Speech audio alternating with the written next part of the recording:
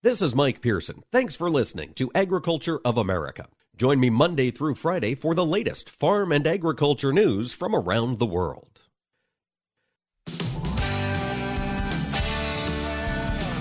Informing America's farmers and ranchers. This is AOA, produced by the American Ag Radio Network.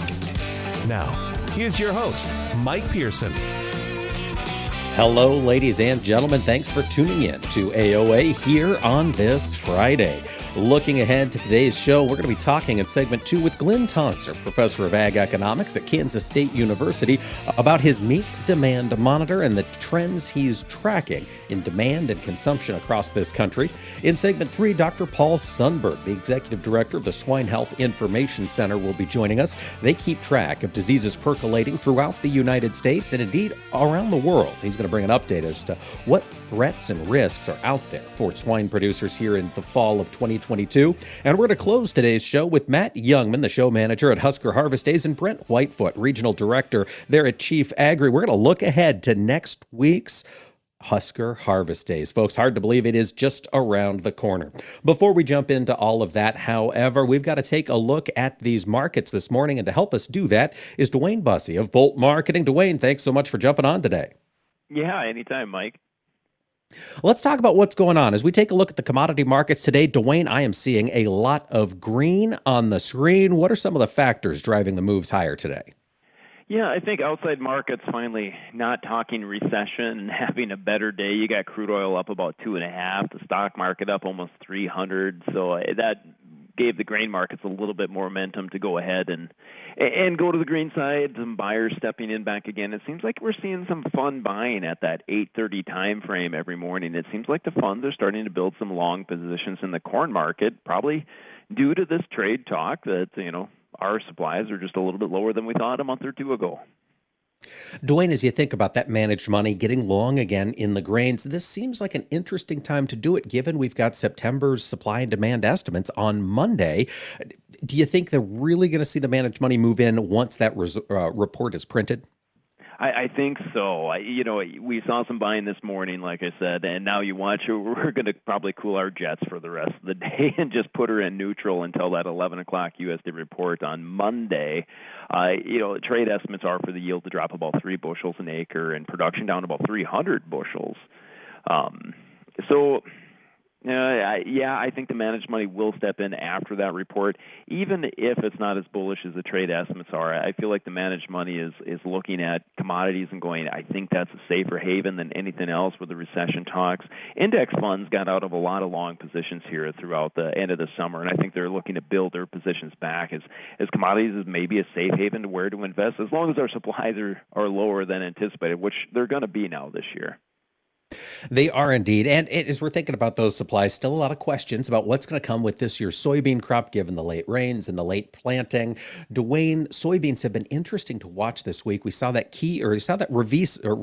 bearish reversal on Wednesday. We're moving higher. That is a little different than what I was expecting to see in the bean market. What's happened here? It was a little interesting. Now, soybeans are more subject to that outside market, recession talk. They'll follow the outside markets more, the equity markets, I'd say. So that kind of put pressure on this market. The last really 2 weeks got us back down to the lower trading range we've been at that 375 for November, and we broke that support the other day. Well, just yesterday morning we broke it, and it looked like, we're in trouble. But actually a lack of sellers underneath that point kind of invited the bulls to come back in and buy it. Now we're trading back above, and now back above $14. So, in the short term here going into fall, it actually seems like below 14, there's pretty good support for soybeans until we know more about this crop size. Soybeans are so tough to guess the yield, right? I mean, the USDA is going to try to do that on Monday. Trade estimate has them dropping the yield a little bit and the acres ever so slightly. So that would put a little bit of a tight situation even tighter, but I don't know, man. Until those combines roll, I don't even try to put a guess on my own soybeans out there. That is fair, DuWayne. Curious, though, looking ahead to Monday's report, bean exports has been a question on the minds of a lot of traders and a lot of farmers. Do you think USDA is going to make any adjustments there, given the moves we've seen from China? I probably not, unless they do the paper shuffle a little bit. If their surveys and field inspections find a lower yield, there's a chance they lower exports then just a little bit. Just kind of that way they keep that ending stock, above that 270 million bushels. We don't want to get it too much below that. Otherwise, we'd start to rally too soon, maybe, and ration some demand. Yeah, China, it doesn't sound good from there, does it? I think USDA attaché that's in China suggested less Chinese soybean imports in 2023 and lower their 2022 imports as well. So, yeah, it sounds like the COVID lockdowns and a little bit of recession talk there has demand a little lower. However, we also talked about La Nina stretching into the end of this year, going into January. That might put some dryness concerns in South America and maybe a little delay to planting down there of that what's expected to be a record crop. So the two might offset each other, and we still might actually grind a little bit higher because even at 275 million bushels, that's still a tight ending stock for us. It is indeed. DuWayne, I want to get your impression here on the wheat market. We're up 16 to 18 cents in Chicago today. Is this still a concern that Putin might renege on his grain export deal with the Ukraine? Well, something's going to happen there eventually. We have to keep in mind, this is a guy who's trying to take over the country. Will he have announcements every once in a while that makes it sound like he's a humanitarian and trying to export grain to the poor countries? You bet there'll be headlines like that. But, I don't know if there'll be another export deal after this one expires. So the wheat market probably found really good support down here at the harvest lows. Now we're harvesting a nice-sized spring wheat crop up here, but supplies are still tight. And, Ukraine basically with half a crop and even less than that being able to be exported is still a very bullish picture. And I don't think if you're a Ukraine farmer right now looking to plant winter wheat, you're looking at low prices and the threat of war. I think the story there, Mike, is going to be less winter wheat acres even planted, so then they have no chance of exporting it next year. Right, that's a great point. It's tough to get the motivation to put some seed in the ground with shells flying overhead. You mentioned that you've got a good spring wheat crop coming in north of you there, DuWayne. We had a lot of concerns about that crop early in the year, as late and as wet and as cold as this spring was. Bring us up to speed. What are you hearing from your guys there up north in the northern plains on their spring wheat? I'm hearing a lot of happy farmers is what I'm hearing. A little surprised too. Yeah, they planted spring wheat into June thinking, well, it's better than planting late corn is what they thought. They didn't want a wet corn crop and a late harvest. But no, yields are coming in very good. Guys are very happy. And then the weather has been pretty hot and dry up here, so they're actually able to get it off. Now, as you get a little bit further into Canada, you got some dry spots that didn't get rains this summer, so yields back off a little bit there. But for the most part, I'm looking for a pretty big spring wheat crop from our area. All right, DuWayne, real quick before we let you go, live cattle this week. Do you think we're going to see that cash trade push even higher? No, I'm afraid it's steady to a little bit lower and really light trade volume so far. The Packers aren't really jumping in and buying it, and cutouts are down. A little bit sluggish time of year, the month of September for box beef movement. So I'm a little worried we're going to see maybe a little bit negative trade there for maybe a week or two. Hopefully, eventually we find this low inventory I keep promising, and we can go higher. Well, we are going to talk about that here next with Glynn Tonsor of Kansas State University. But DuWayne Busse, Bolt Marketing, always appreciate your insight. Thanks for joining us here on AOA. Thanks, Mike. And folks, stick around. We'll have more coming up. As I mentioned, Glynn Tonsor talking Meat Demand Monitor when AOA returns.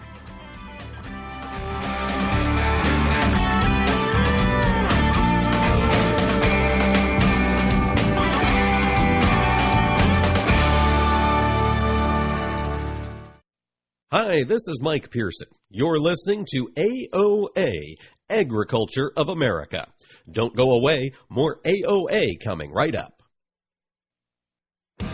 The archaeological record suggests that wheat was first cultivated in the regions of the Fertile Crescent, also known as the cradle of civilization, around 9600 BC. The Roman goddess Ceres, who was deemed protector of the grain, gave grains their common name today, cereal. Wheat is the primary grain used in U.S. grain products. Approximately 3/4 of all U.S. grain products are made from wheat flour. The first bagel rolled into the world in 1683 when a baker from Vienna, Austria, was thankful to the King of Poland for saving Austria from Turkish invaders. The baker reshaped the local bread so that it resembled the king's stirrup. The new bread was called Bugel, derived from the German word for stirrup. Ancient traditional tortillas were made from ground corn by Mexican natives as long as 2,000 years ago. However, flour tortillas only started to become popular in the 19th century. More types of foods are made with wheat than with any other cereal grain.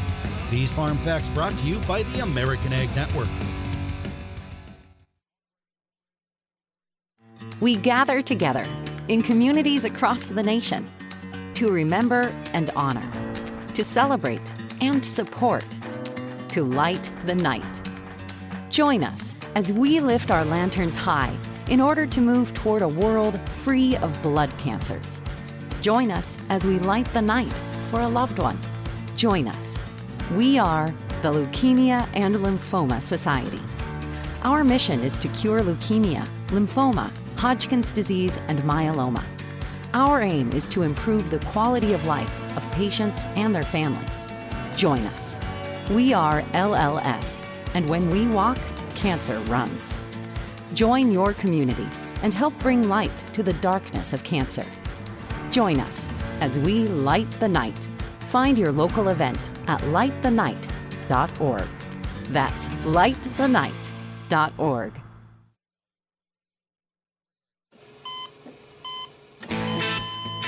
As an organ donor, your story doesn't have to end. The good in you can live on. In fact, you could save up to 8 lives with your gifts. Your heart could keep beating. Your kidneys could keep filtering. And your intestines could keep on digesting for others. And that's not all. You can improve the lives of 50 more people as an eye and tissue donor, restoring sight and health. And you're not just helping out the person receiving the transplant. You're touching whole families with your life-saving gift. Register in minutes. Just go to organdonor.gov. You'll be happy you did. And just maybe, someone else will be happy too. Sign up today. Go to organdonor.gov. It saves lives. U.S. Department of Health and Human Services, Health Resources and Services Administration. You're listening to AOA, Agriculture of America. This is Mike Pearson, and you can rely on us for the latest farm and ranch news from around the world.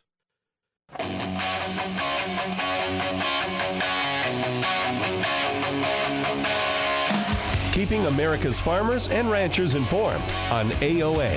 Now back to Mike Pearson. Welcome back to AOA, ladies and gentlemen, here on this Friday, September 9th.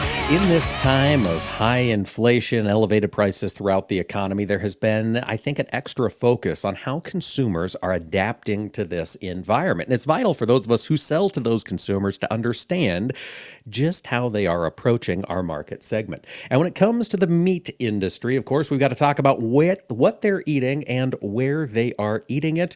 And these factors are being tracked each month by the Meat Demand Monitor, a project from Glynn Tonsor, Kansas State University. Glynn joins us today to bring us up to speed on what he's seeing there in that Meat Demand Monitor. Glynn, thank you so much for joining us. Oh, my pleasure. Thanks for having me on, Mike. We talk about this every month, but for listeners who are new, Glynn, bring us up to speed on the Meat Demand Monitor. Who are you talking to, and what are you trying to discern? Yeah, so the Meat Demand Monitor is a nationally representative online survey of U.S. residents. It's funded by the Beef and Pork Checkoff, and we have over 1,000 respondents that are put into a survey focused on at home, so primarily grocery store procurement of protein to take home, and another 1,000 that is their away from home behavior. And you can find all the information on this project on our agmanager.info website. Indeed, you can. And Glynn, let's talk about what we're seeing. And let's start with the grocery store sales. That's where the interest has been with COVID. Everybody was buying meat at the grocery store. What are you seeing now that COVID is fading farther and farther into the rear view? Yeah, so both a demand comment and then sort of not just a grocery store, but where people are procuring their food to take home. And grocery store leads, but it's not the only category. So first, before I lose everybody here, Mike, is retail demand was down in August for all the proteins we're looking at. So it's not just a beef or pork statement. Includes chicken breast, plant-based, even shrimp, was down in August compared to July. And actually several of those categories for August of 22, the demand numbers came in a little bit weaker than August of 2021. And that is a new statement. For quite a while, I've been talking about year-over-year demand strength, even if we had month-over-month weakness. And specific to retail in August, we had declines both compared to July as well as the prior August. So that's of note. The only category we saw demand increase was actually in beans and rice. which isn't a meat category, but it is a substitute, alternative source of protein. And I include that because that could be an example where folks, particularly those that are most price sensitive, might be shifting in response to higher cost of living in relation to their income. So we haven't talked about that much because meat demand's been strong, but it is worth noting if there's that, if beans and rice is growing in demand at the cost of meat protein, we need to monitor it. Glynn, thinking back to the month of August at the retail level, I know you track wholesale beef costs as well. Did we see retail prices climb in the month of August to explain that drop, or do you think it's truly just consumers are choosing to go elsewhere to spend their protein dollar? So, I can answer part of that and I can't answer all of it. So we're talking too early in the month of September to have the full USDA-based retail price information for August. Indirectly, that's one of the perks of this project is it's quick and timely. But you and I are talking a little too soon to answer that question. So 10 days from now, that information will be out from USDA to more narrowly talk about the retail channel. Okay, that makes sense. But you are seeing a change in the way people go to get their protein. Can you talk about what you saw at the food service level in the month of August?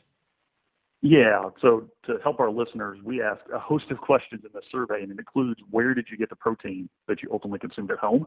So, we use this term retail in a most general sense for at-home consumption, but you can buy your proteins multiple places. And certainly the grocery store category, so think Kroger, Safeway, so forth, remains the predominant one. So I don't want to mislead folks. That's been the case month after month, and that's kind of a staple nationwide. But what stood out to me looking at the August report was what we call the mass merchandisers in this effort. So it's Walmart and Target, as well as the club stores, which would include Costco and Sam's Club. Those two categories, the relative role, the foot traffic through those outlets was up notably in August compared to July. And reading between the lines, Mike, I think that is, an interest in buying bigger bulk volume. So if you think through those outlets compared to maybe your traditional grocery store, the ability to buy more pounds in each activity, while that might have a higher total price, it's one way to reduce the per pound price and ultimately the cost per serving. And I think it's consistent with some of the inflation adjustment discussions you and I've been having for a few months now.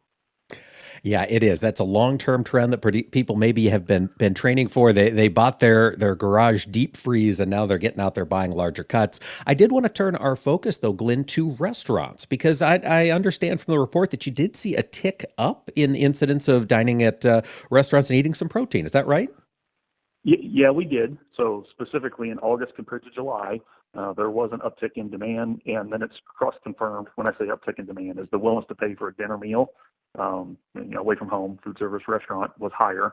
And again, that's across the board for beef, pork, and chicken items that we were looking at in this assessment compared to July. That's cross-confirmed elsewhere in our survey, where we ask where you had your meal. So did you have it at home versus away from home, or did you skip it? Because that's a possibility. And restaurant foot traffic per that measure, away from home consumption, was also higher. So to put a bow on that, to make sure listeners are following us, Mike, August was a mixed bag for the meat complex on demand. Retail demand appears to have taken a hit for these measures, and maybe they've shifted some to buy in bigger bulk via mass merchandisers or club stores. But there was some improved strength in the restaurant channel, and let's hope that continues as we go here through September. Indeed. Let's hope it does. Love to see consumers paying a premium for that protein while they are dining out. Glynn, curious about consumer education. You do always ask several sort of interesting questions about the state of consumers' knowledge for the meat industry. Can you bring us up to speed? What did you ask and what did you learn? Yeah, so we regularly ask how aware they are of USDA inspection. If you're aware that cooking temperature is better than just looking visually at the color. Those two measures, and they're basic true-false questions in this survey, regularly the majority of residents accurately get those correct, which that's good. There's some safety reassurance that comes with that. So I think past efforts by the broader meat industry are paying off is the way to take that. We also ask questions related to pork color, so a red tint versus a white color, as well as the beef quality grade, choice and select. And again, here in August, less than half of the respondents accurately answer those questions. So I would say both the pork and beef industries still have some opportunity for improvement when it comes to consumer knowledge in that space. All right. And Glynn, I know you also track alternative proteins. You mentioned there that shift you saw in the beans and rice category. Broadly speaking, what is the alternate proteins? What are they doing in this time period? Yeah, so specific to August versus July, basically the retail pattern was flat. I mean, like literally 2 cents higher, so basically no change. There was an uptick in willingness to pay through restaurants for the plant-based patty meal. That we haven't said for a few months now, so I think that's consistent with that broader commentary about more foot traffic through restaurants. But some context is important. We put out estimated market shares in these reports, and those market shares are 3 or 4%. Where conversely, for example, ground beef, it is 23 to 25. Chicken breast is 25, 26 through retail. Pork chop is 12 to 13, so forth. So all those numbers are there, but what I want to impress on your listeners is the plant-based patty category still remains a fairly small share. All right, small share indeed. And I understand that a lot of that plant-based protein is moving at food service establishments, moving at restaurants. I want to circle back to that topic there, Glynn. For prior day meals, for folks who were dining away from home, what restaurant category were they dining in? Is it still predominantly fast food type quick restaurants? Yeah, so that is a good question. So quick service and casual dining, depending on the meal that we'd actually track, would be leading. So specifically breakfast and lunch, it's quick service. It tends to be the leading outlet, and then casual dining would lead for dinner. All right, so we continue to see those being the places where folks are going for dinner. Glynn, all of this data, all of the meat demand monitor data is on your website. Folks can find it at agmanager.info. What else can they find on there, Glynn? So, we're talking specific to this project. The agmanager.info website is the broader extension website for K-State Ag Econ. So there's a host. I'm certainly not the only economist here. So all my colleagues that regularly post information, you can find that there. There's a lot of decision tools. Many of them are like Excel-based. You can find PDFs of our past talks and so forth. So if you find this type of information useful, I encourage you to browse our agmanager.info website. Absolutely, folks. And I just want to put in another plug. I love agmanager.info. It's a great resource for both meat and protein information as well as grains data. The staff at K-State does a fantastic job keeping that updated. Glynn, your next meat demand monitor will be coming out in early October. Is that right? That is correct. Usually between the 5th and 10th of the month, we'll have the opportunity to speak to it. And just to keep everybody light here, get a good Ag Manager and see some purple. So everybody enjoy your day. Thank you so much, Glynn Tonsor, proud of his K-State affiliation. Always enjoy hearing what's developing there in the meat demand space. That was Glynn Tonsor, Professor Ag Econ at K-State. Folks, when we return, we're going to talk with Dr. Paul Sundberg, Executive Director of the Swine Health Information Center, about swine diseases we need to be keeping an eye on in 2022. Stick around for more AOA. Hi, this is Mike Pearson. You're listening to AOA, Agriculture of America. Don't go away, more AOA coming right up. Hi, this is Jeff Schmidt. I'm your Chief Agri District Manager for Eastern Nebraska. I will be at Husker Harvest Days on Lot 430 on September 13th through the 15th. We'll be talking with farmers and equipment dealers from all over the region about our customized product solutions that are designed to fit your operational needs. If you have any questions, give me a call, 308-440-8768, or check out our library of products at agra.chiefind.com. As growers consider cover crop options, the Seed Innovation Protection Alliance would like to remind you that many small grains are protected by some intellectual property and are not allowed to be used for seed production. Talk to your authorized seed dealer for information on your cover crop seed options. The Seed Innovation Protection Alliance thanks growers for buying new, professionally produced seed from authorized seed companies and dealers. To report a seed infringement, call 1-844-SEED-TIP. You're listening to AOA for the American Ag Network. I'm Jesse Allen reporting. While the U.S. dollar falling lower overnight and here into the morning is allowing the grains to move their way higher here as we work towards the end of our week, and traders look ahead to Monday's September WASDE crop report. It's going to be USDA's first quarter soybean production estimates based on actual field samples. The past 30 days of grain field time in the western Midwest has been among the top 5 driest since 1979. It'll be interesting to see what numbers USDA comes up with in their September WASDE report. A lot of folks in the trade expecting the national corn yield to fall, with soybeans potentially holding steady. Now, we see the U.S. dollar plunging and outside markets are firmer. That's giving us a positive uptrend here in the grains, as I mentioned. Currently, we see that the U.S. dollar index has recovered a little bit. It's still, though, down 73 at 108.97. Crude oil bouncing off its lows here of the week, up 244 a barrel, 85.98. Now, the soy market has had probably the roughest week out of the three grains, but finding support here with the weaker dollar and news of Europe's interest rate increase. Palm oil, which had plunged for 5 of the past 6 trading days to a 14-month low, rebounding as well on Friday. That's helping things out. Wheat continuing a choppy sideways pattern, recovering most of yesterday's losses here so far as we work through our session. Meantime, mixed and quiet action over in cattle and hog trade as we work through our Friday, with cattle trading a little bit higher, hogs a little bit lower here, looking like cash trade and cattle's essentially done for the week, and it could be a fairly quiet wrap-up here of trade on Friday as traders, again, really just keeping their eye on Monday's USDA reports. That's a look at the market action today on AOA for the American Ag Network. I'm Jesse Allen reporting. Hey, Dad, your prescription will be ready in just a minute. Hey, Dad, your laundry will be ready in just a minute. Dad, your lunch will be ready in just a minute. Hey, honey, why don't you take a minute? When you help care for a loved one, you give them as much time as you can, making sure they're safe and comfortable. But it's just as important that you take some time for yourself. At AARP, we can help with information and useful tips on how you can maintain a healthy life balance, care for your own physical and mental well-being, and manage the challenges of caring for a loved one. Because the better care you take of yourself, the better care you can provide for your loved one. Thanks, Dad. Thank you. You're there for them. We're here for you. Find free care guides to support you and your loved one at aarp.org/caregiving. That's aarp.org/caregiving. A public service announcement brought to you by AARP and the Ad Council. This is Mike Pearson. Thanks for listening to Agriculture of America. Join me Monday through Friday for the latest farm and agriculture news from around the world.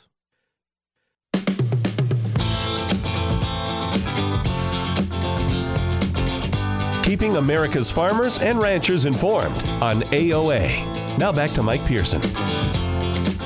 Welcome back to AOA, ladies and gentlemen.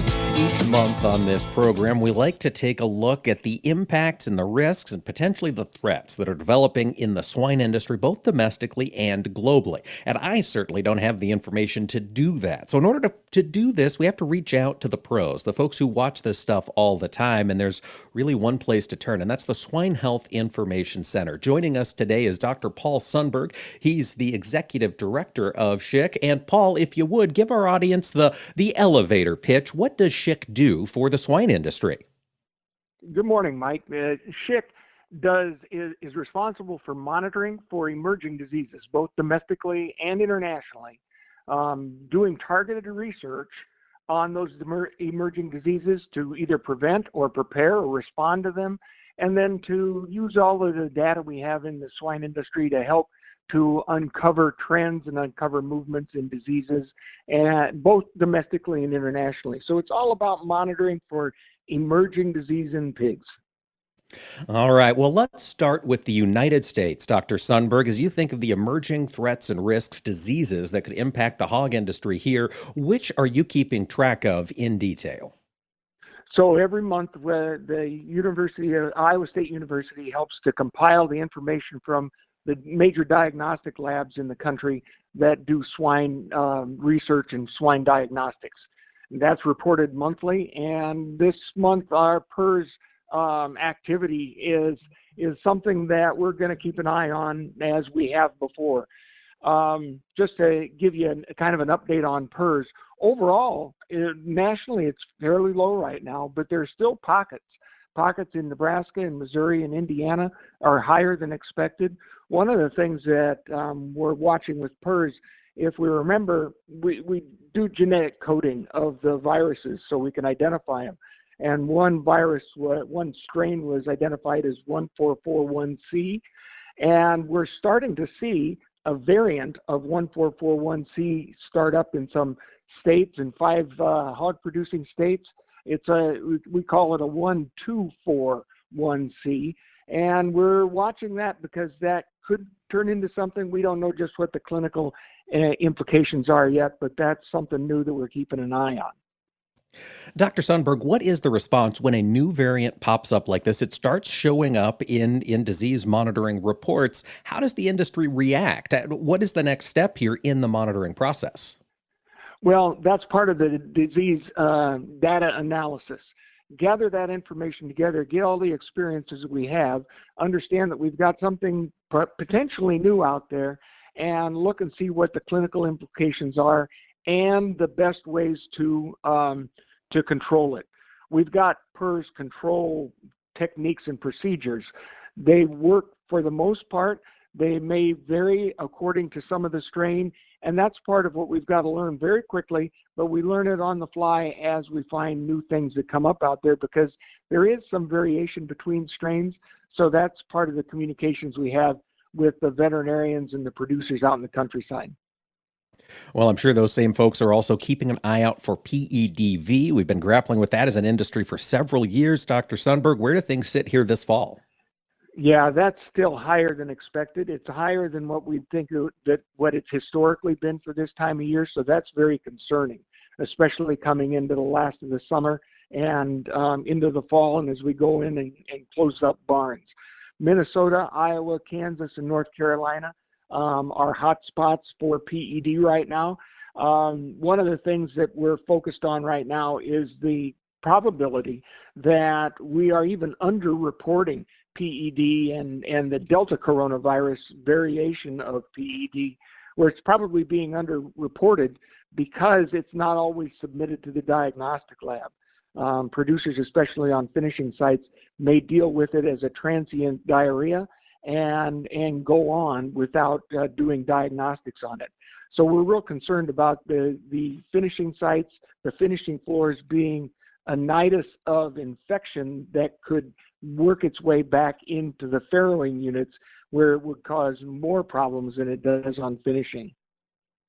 That makes sense. Dr. Sundberg, I was looking at the monthly report for both circovirus and swine influenza A, and it looks like both of those lines are trending down through 2022. Am I reading the graphs correctly? Yeah, you're reading them correctly, and we're hopeful that that's going to continue. The circovirus and especially the influenza, you expect, though, that as we get into the fall season, not unlike people with influenza, you get into the fall season and the barns are being closed up to control the environment. There's more of an opportunity for activity for respiratory type of disease like influenza. So it's something that our producers need to keep an eye on and be aware of to get diagnostics as quickly as possible so they can address it as it happens.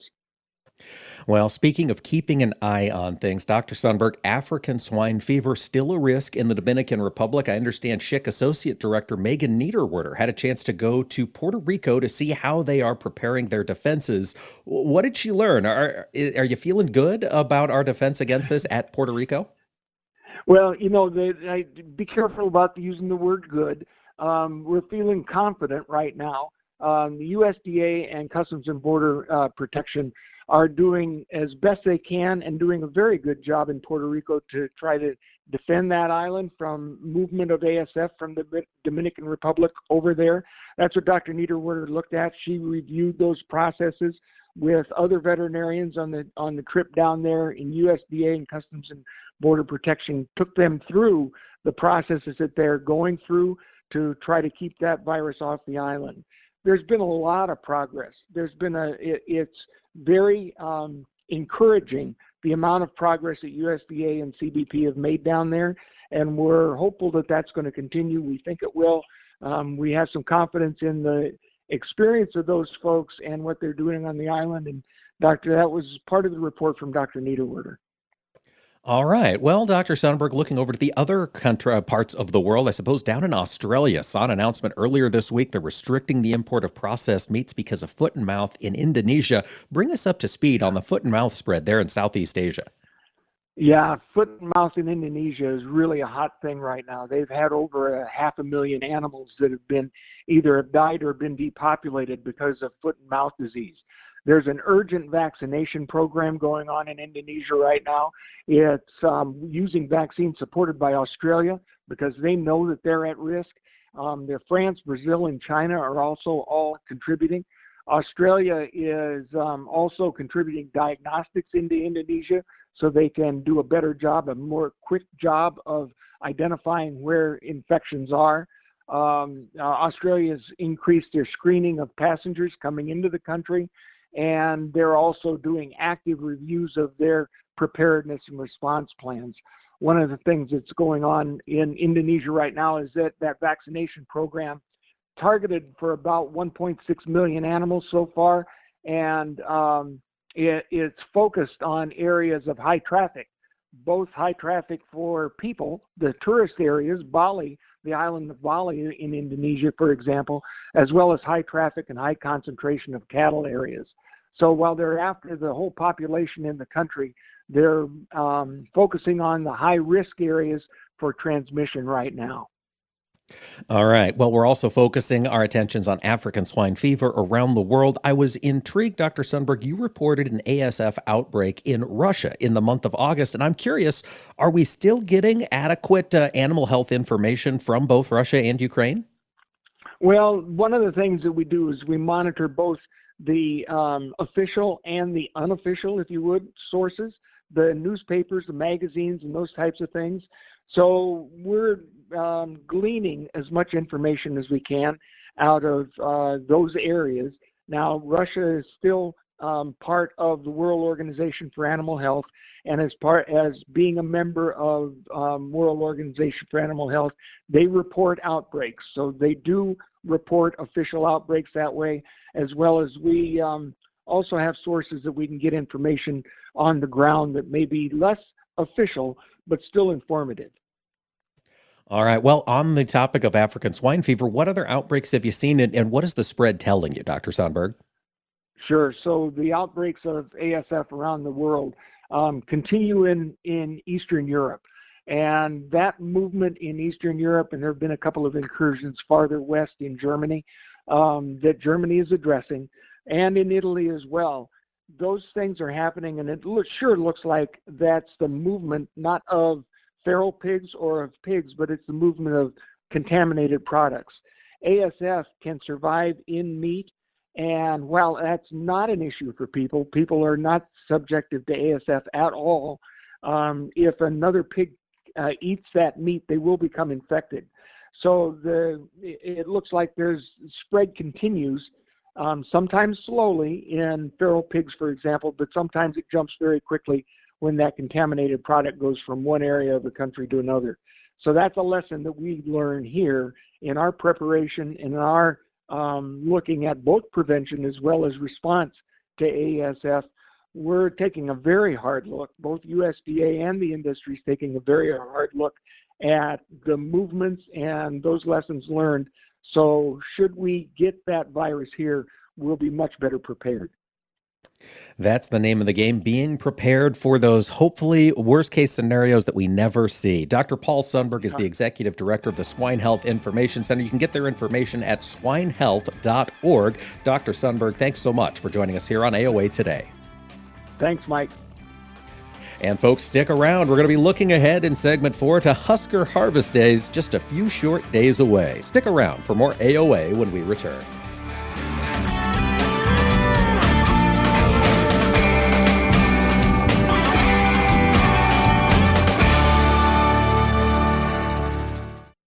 Hi, this is Mike Pearson. You're listening to AOA, Agriculture of America.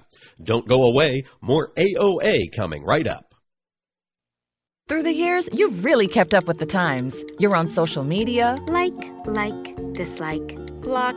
Maintained your health. 10,000 steps. I'm a beast. You even programmed your own smart home. In 10 minutes, remind me that I'm a genius. In 10 minutes, I'll remind you that you're a genius. If you can do all that, you can definitely save for retirement. Just go to aceyourretirement.org, a free online tool sponsored by AARP that can help you get on track with your retirement savings no matter your age. At aceyourretirement.org, you'll meet Avo, the friendly digital retirement coach, and in just 3 minutes, get personalized recommendations plans to help boost your retirement savings. They're easy to understand and work with your lifestyle. It's quick, easy, and free. Plus, it's brought to you by AARP, so you know they got your back. You are a genius. Take charge of your retirement. Go to aceyourretirement.org now. That's aceyourretirement.org. A message from AARP and the Ad Council. 180 over 111, and I had a stroke. When I woke up, I couldn't speak or walk. 145 over 92, and then I had a heart attack. 182 over 100, and I had a heart attack and a cardiac arrest, and then a stroke. Everything changed. It felt like my life was over. This is what high blood pressure sounds like. You might not feel its symptoms, but the results from a heart attack or stroke are far from invisible or silent. 150 over 90, and I had a stroke. If I would have followed a treatment plan, I would not be in this situation. 180 over 110, and I had a stroke. And I'm 33, so I never see this coming. If you've come off your treatment plan, get back on it, or talk with your doctor to create an exercise, diet, and medication plan that works for you. Go to loweryourhbp.org. Head to toe, everything's changed. Head to toe. Brought to you by the American Heart Association, American Medical Association, and the Ad Council. Hi, I'm Brent Whitefoot, your Chief Agri District Manager for Western Nebraska. I'll be at Husker Harvest Days, Lot 430 on September 13th through the 15th, talking with farmers and equipment dealers from all over the region about our customized product solutions designed to fit your operational needs. Our grain storage, handling, and conditioning products are designed to last and help you save time and money every step of the way. Have questions? Give me a call at 308-440-4737 or check us out at agra.chiefind.com. Corn is native to the American continents and was unknown to the rest of humanity until Columbus arrived in the New World in the 15th century. It took less than 100 years after Columbus's discovery for corn to be introduced to farmers in Asia, Africa, Europe, and the Pacific Islands. After wheat and rice, corn is the third most cultivated crop in the world. The four nations that purchase the most corn from the United States are Mexico and Colombia, who use it as a food ingredient, and Japan and South Korea, who buy it mainly for animal feed. Around one-third of the corn grown in the United States is eaten by livestock, another third is used in the production of ethanol fuel, and the rest is either consumed by humans, exported to other nations, or used industrially. Now that sweet corn, that's the variety that most Americans grill or boil for cookouts or just eat straight out of a can with a spoon, accounts for just 1% of all corn grown in the United States. These farm facts brought to you by the American Ag Network.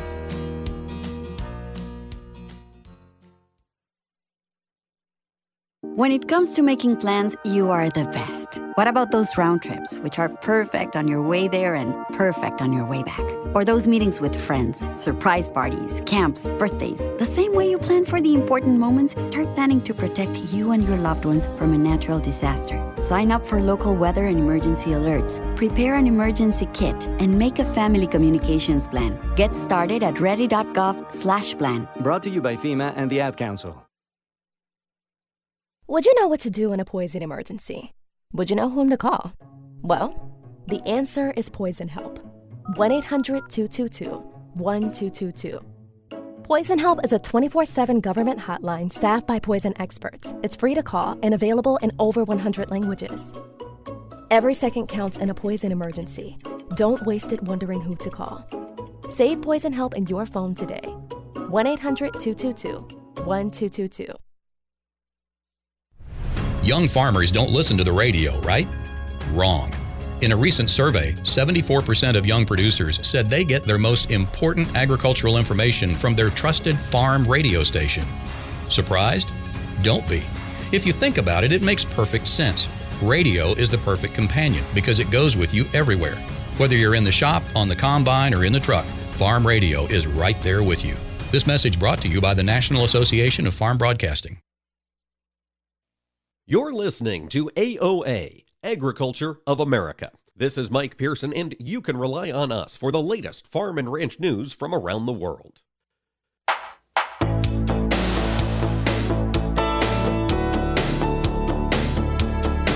Keeping America's farmers and ranchers informed on AOA.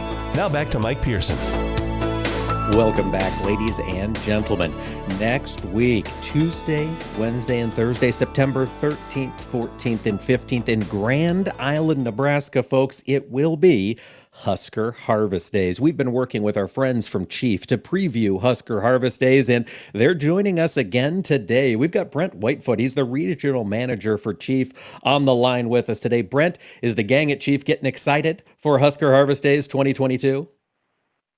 Yes, we are. We're going to be out there this afternoon cleaning up, and we'll be out there Monday setting up, and we're really looking forward to it. Looks like we're going to have 3 days of great weather.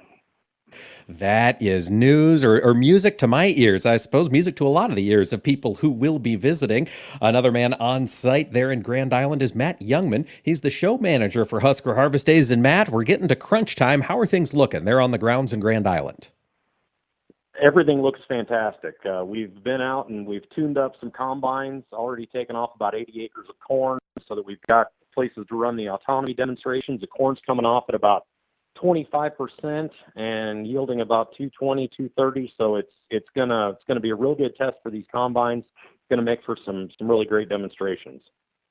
It is indeed. And Matt, you mentioned that autonomous showcase. It's one of the things that will be at Husker Harvest Days 2022. Can you talk a little bit about what is going to be on display? What can folks see running through the fields?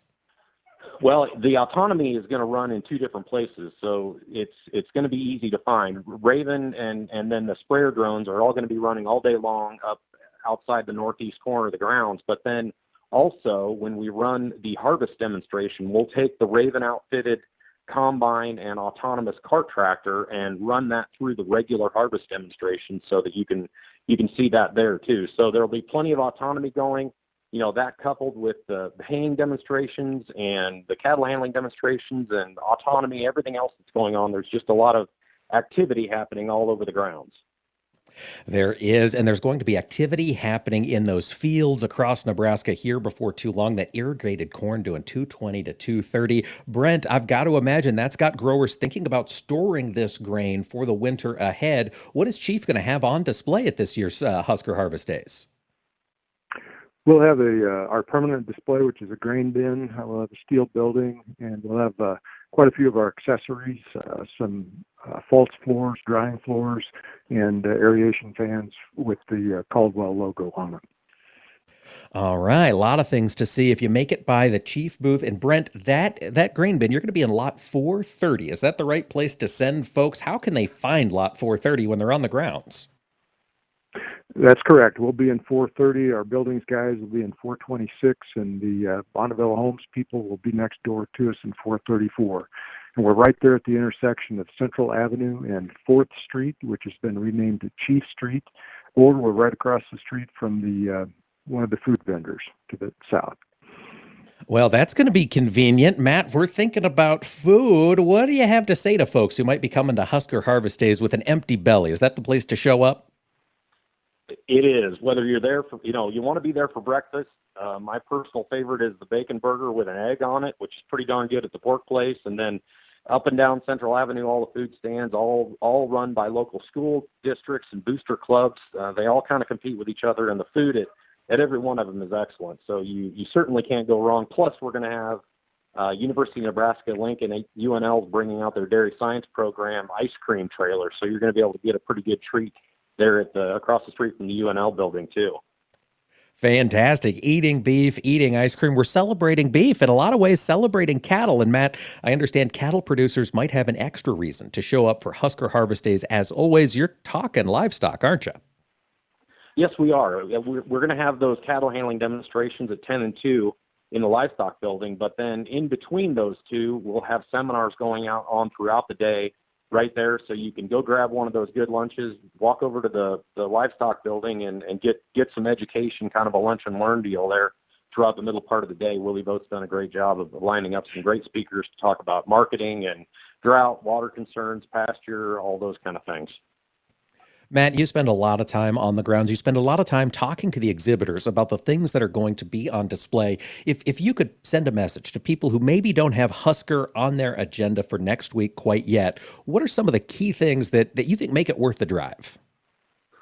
Well, if it's not on your bucket list, it ought to be, because it's, like I mentioned earlier, with all the activity that's going on, you're never without something cool to take a look at. And, whether it's horse genitling or stock dogs or all these exhibitors with all this brand new equipment, I think one of the most exciting things about this year's show is that, upwards of 15% of the exhibitor list is new. We've got over 70 brand new exhibitors who haven't been at Husker Harvest Days before. So there's just something new on every street and every building and every booth throughout the grounds. I can't pick favorites because that's not my job, but there's product introductions. There's the new Clostrion combine. There's that new Raven autonomous fertilizer spreader.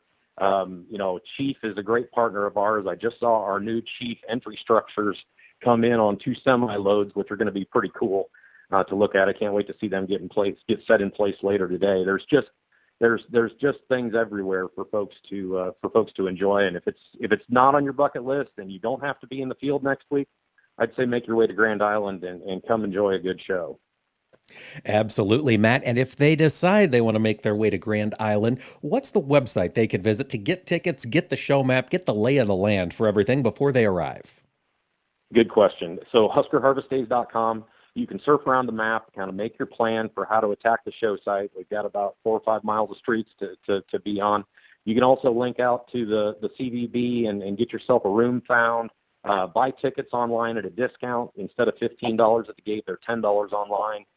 You can come and get a kind of a fast pass into the show when you do that online ticket. But everything's there on the website, and look forward to having everybody here next week. And Matt, parking, is it going to be a hassle when I show up in my truck to get a parking spot? Absolutely not. After 2014, we put gravel lanes in those parking lots. So even if this rain tonight softens things a little bit, we're still going to be in great shape.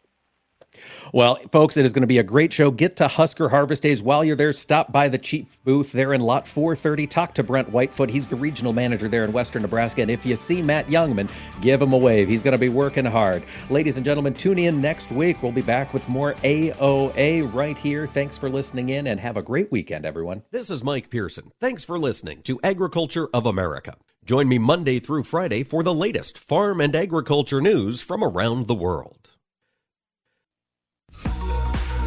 Tune in the first Wednesday of every month to listen to the Monthly Grind here on AOA. It's brought to you by our friends at the National Corn Growers Association, and each month we're going to dig into one specific aspect of corn demand. What happens to this grain after it leaves your operations and enters the global supply chain? That's what we're going to talk about each month on the Monthly Grind. Again, that's the first Wednesday of every month, and you can also find us wherever you listen to your favorite podcast. It's a show you don't want to miss.